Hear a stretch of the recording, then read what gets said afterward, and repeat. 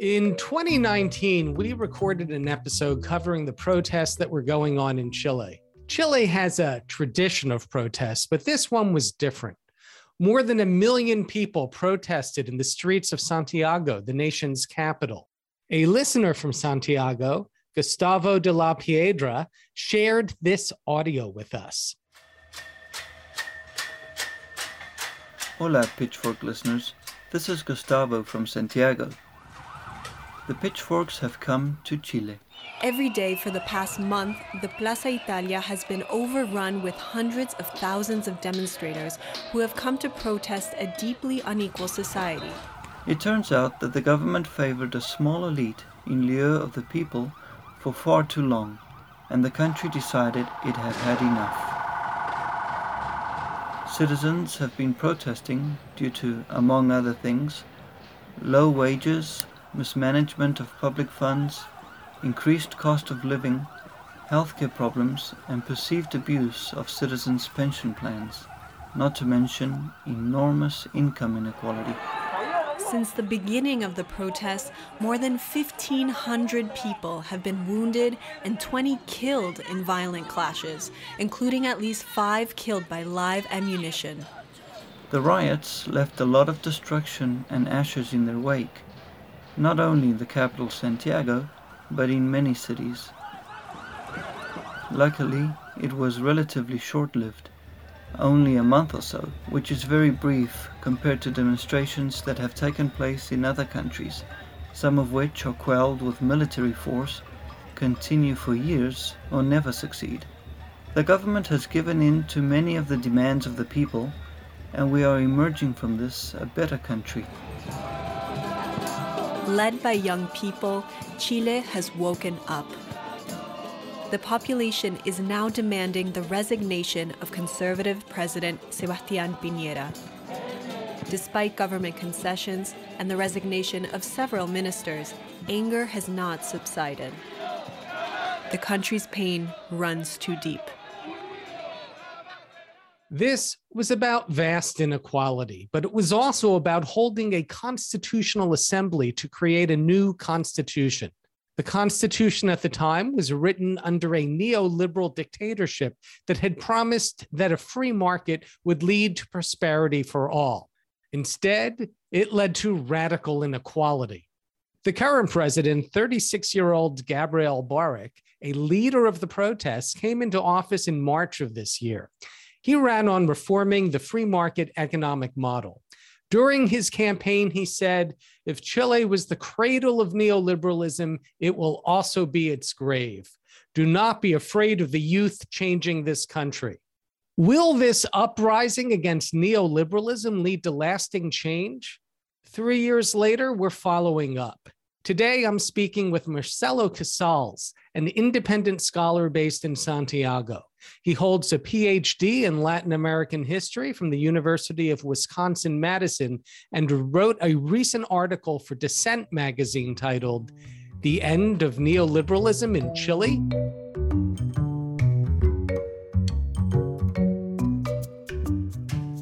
My name is Marcelo Casals. I'm a historian from Chile, dedicated to the study of the Latin American Cold War, with a special focus on Chile. I have written some books and articles on revolutionary and also right-wing movements in the 60s, the 70s, and the 80s in Chile. Currently, I am a postdoctoral fellow at the Free University of Berlin here in Germany. Well, thank you for joining us. We, of course, have been watching what's been happening in Chile over the past couple of years with a lot of interest here at Civic Ventures and on the podcast, because, of course, we spend a lot of time critiquing neoliberalism. And if there's any country, any people who have been a victim of neoliberalism over the past few decades, it's the people of Chile. If you could just give us a little background on what is happening in Chile at the moment and your perspective on the uprising there. Well, as you know, in October 2019, there were a huge social protest. And why that happened? Well, that is the question that the Chilean intellectuals and politicians are still dealing with. Of course, it was a combination of factors, mainly related with the very deep structural inequality that had characterized the country for the last 50 years or so. It was also a social reaction against the political establishment, since for many reasons they have been unable to deal with this problem.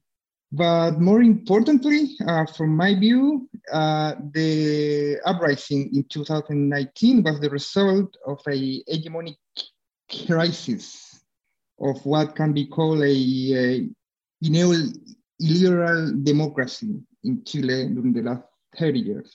Even though that neoliberal democracy was able to change the material conditions of the country in general, I mean, it wasn't capable of building a more harmonious interred society. The Chilean society is a very fractured society. And also this model, this neoliberal democracy, didn't react to the deep cultural and social changes of the last few years. For many people, it became pretty obvious that they were determined by their class situation. And at the same time, they didn't find the proper institutional channels to express their demands. So let's go into this a little deeper. One of the main demands of the uprising, and a demand that is currently being met, was a new constitution to replace the old neoliberal constitution that was put in place by the Pinochet regime, the longtime dictator. What is it in that old constitution that has stuck Chile with a neoliberal democracy as opposed to, I would suppose, what we might think of as a liberal democracy? Yeah, that's a good question. Actually, what is interesting to notice is that the constitution was not at the center of the uprising at the beginning. Of course, replacing the constitution has been a historical demand of the left wing since the constitution was created during the military dictatorship. And given the nature of the democratic transition, it was impossible to replace it. The army and the right wing and the business class were very powerful during the 90s. So the center-left political establishment accepted the constitution after some reforms in 1899 and then again in 2005. But the people who participate in or support the protests, as I did, became aware during the uprising that at the center of their demands was the constitution. It was also a way out to a very difficult situation during October and November 2019. The protests didn't have a clear leadership. The right-wing government of Sebastián Piñera sought to suppress the protests by repression, right? That is why the National Congress decided to approve a constitutional reform in order to replace the constitution. I think that is a good thing because that allowed to the conflict to become institutionalized. And at the same time, it opened the door to a major political change. So it was a good thing, especially if we compare that situation with what was happening at the same time in Colombia, right? Where the constitution was not the issue. This was like the way out to that situation in 2019. Now, to answer your question, of course, the word neoliberal does not appear in the constitution, but originally the constitution was mechanism to consolidate the economic reforms imposed by the dictatorship in the second part of the 70s. The Constitution, for instance, had at its core the defense of property rights.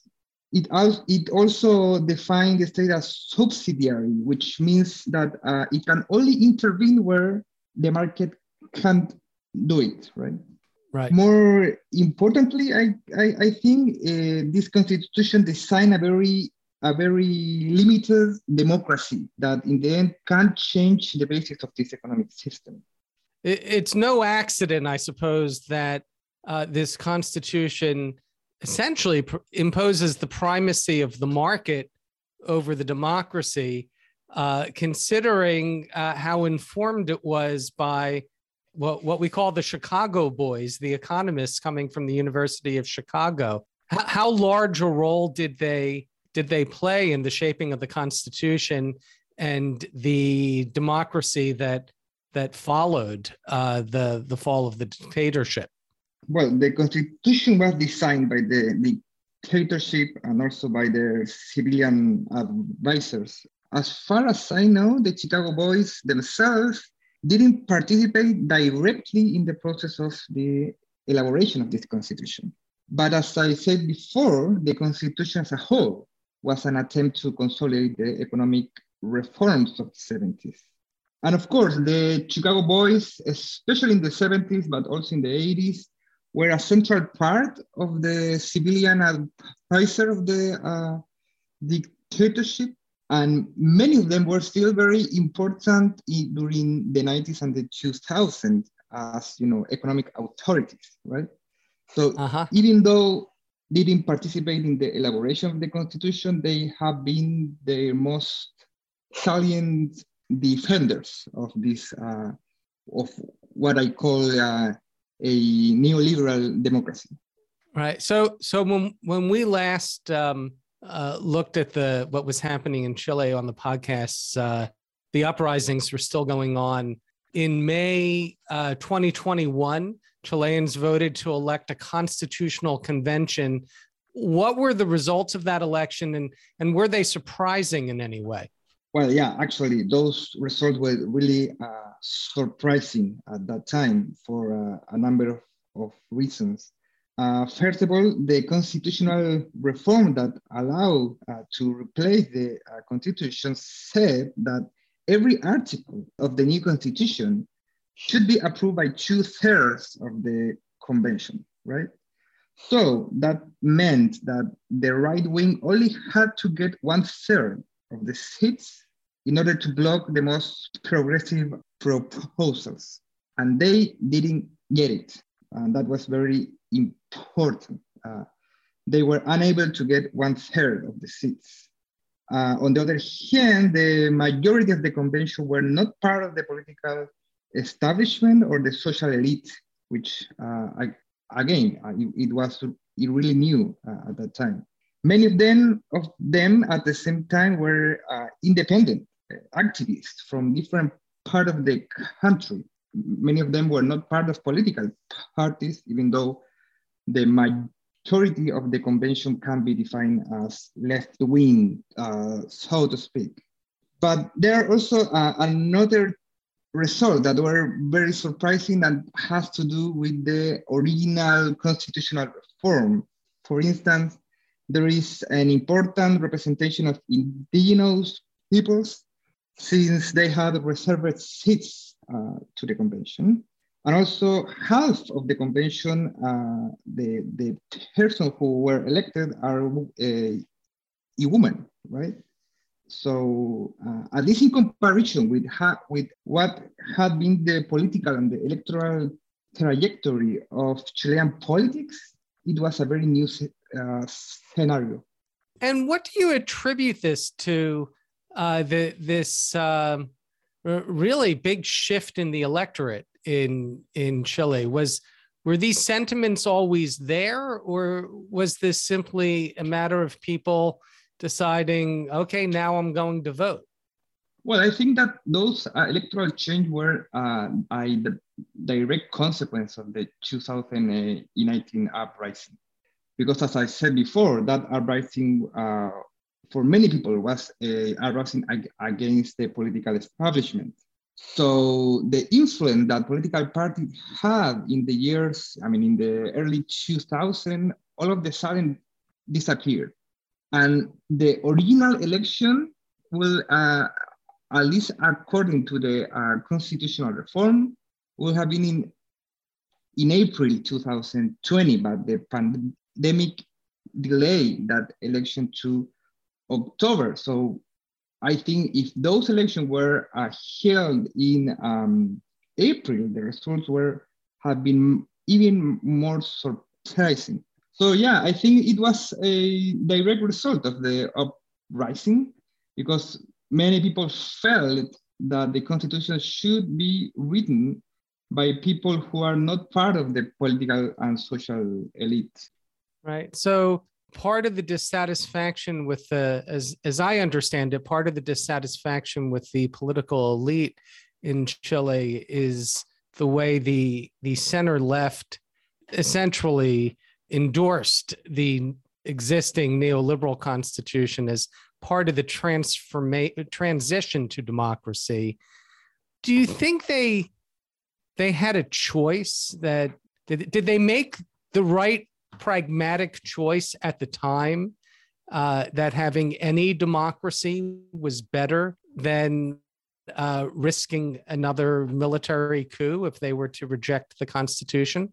Well, yeah, that's a very good question, and also a very difficult one, because I don't know, of course. I don't know what will happen if the center-left coalition at that time will made another choices. As I said before, during the 90s, the army, the business class, the right wing were still very powerful. So the democratic system at that time was very weak. So I don't know, at least during the 90s, right? If right. there was another feasible choice. But after that, in the 2000s, the political situation was very different. And the center-left coalition had some opportunities to trying to at least replace the economic system, if not the constitution itself. For instance, during the second administration of Michelle Bachelet between 2013 and 2017, she had the opportunity to initiate a constitutional replacement process or a constitutional change. She had at that time the support of the majority of the people who wanted to replace the constitution. But she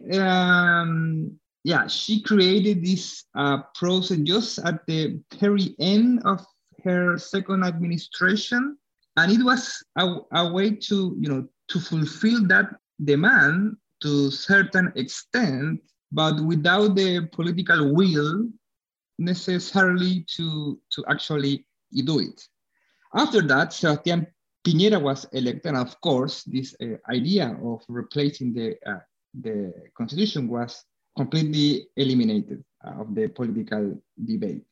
So I think in the 2000s, the Concertación, this center-left government, had some opportunities to really reform at least the economic system, even though they were able to implement some social policies, especially in the 2000 and 2010. For many people, that wasn't enough, because the main problem in Chile at that time, and still now, is inequality. So you can apply some social policies in favor of the lower classes. You can improve to a certain extent the educational system, the health system, but we're still living in a very deep structural unequal society, and that is the problem. And of course, the rich and the powerful haven't gone away since the uprising. What are they doing to fight the proposed changes to the Constitution, and how much at risk do you think Chile is for a far right revival? Yeah, well, that's a very good question, because there has been an important conservative reaction the last few years. The media, the right wing, the business class, of course, are opposed to the process of constitutional change. This is not very surprising, since they are very identified with this neoliberal democracy. But this reaction is not only a conservative upper class reaction. Don't forget that in the last presidential election, the far right candidate in the second round get 44% of the votes, which is a lot, of course. Right. So I think there is a sort of middle and lower class anxiety about the future. And also, there are some doubts about the feasibility of the political project of the left, and also about the new constitution. We are still living in a political, social, and economic crisis now in Chile. This conservative, anti-left, anti-progressive reaction can grow, and we can still have this kind of political scenario where, just like in the US or in Brazil or in East Europe, where a far-right populist candidate can start to be very popular and can be elected, right? So that is a possibility right now in Chile. And actually, at least according to some polls, it is not sure that the new constitution will be approved in the September 4th plebiscite. It will be a very close call. So if the new constitution is not approved, that will be a political disaster, especially for the left-wing government in Chile. Does it require a simple majority at the polls? Yes. Or yes. Okay. Only a simple majority. And do you think that public sentiment is in the process of moving back towards the right, or is it simply what we're seeing all over the world, where sentiment is fracturing into a far right and a far left? Yeah, I think it's something like that. I mean, we are, as I said before, we are still in this political, economic, and social crisis. So the political scenario, the political context is very polarized. Mm-hmm. I wouldn't say that there is a far left in Chile. I mean, there is, of course, but it's really small. Whereas in the right, we see that they have a very strong candidate. They have now a new political party, and also the traditional right wing is open to collaborate with this new far right. The current government in Chile is supported by a left-wing coalition, but that is a very moderate coalition, at least in comparison with other countries. Right. It's a sort of social democratic coalition. So it's not a far left coalition. It's not a far left government. I agree. I misspoke. It's all relative, of course.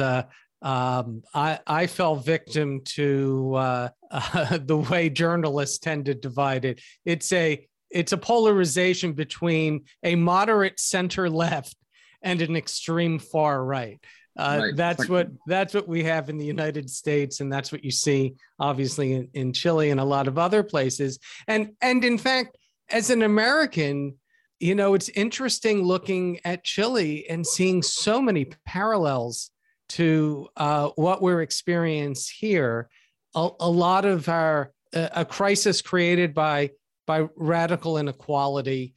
We see a lot of the same issues, as I understand it, in Chile, that there's a push to go from their privatized pension system to a government pension, more like Social Security, and also a lot of protest over high tuition fees at private schools and universities, just like here, where this there's this fight for student loan relief and debt-free college.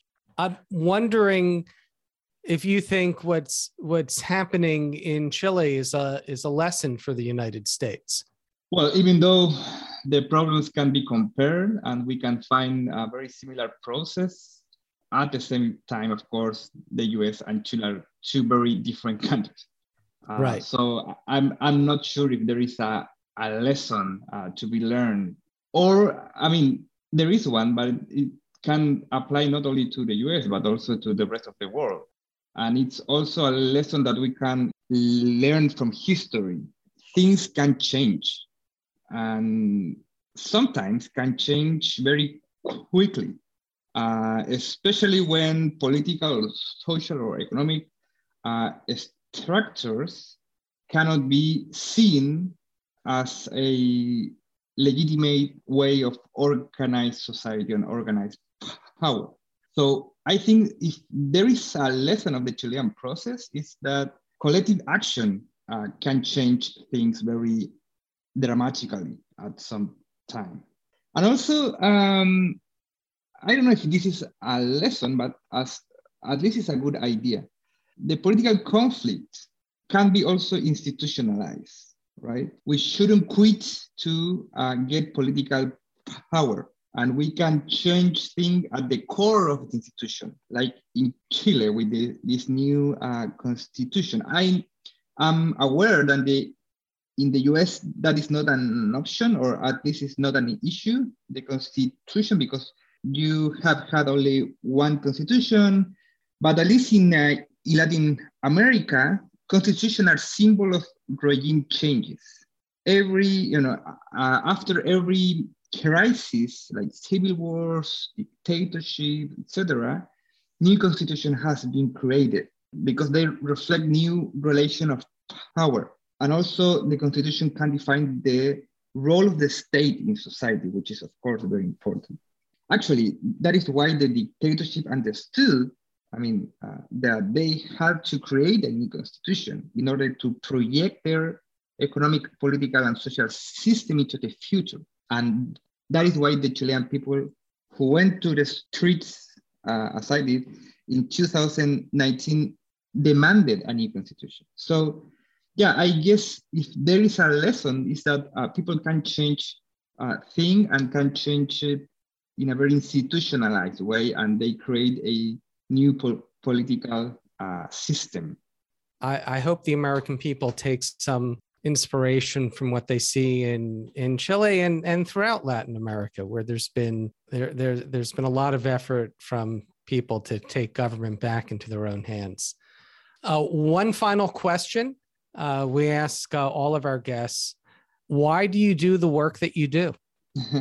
Yeah, well, that is a very good question as well. I think the short answer is what any historian will say. I do what I do to understand the present, to gain a more complex understanding of my surrounding reality. Because I do believe that history can give us tools to analyze reality by knowing how things have come to be. It can also teach us that, well, as I said before, right, that what can be seen as permanent is not, and that the collective action of people can change things for good. Great. Well, thank you for joining the podcast, and thank you for doing what you do. Thank you.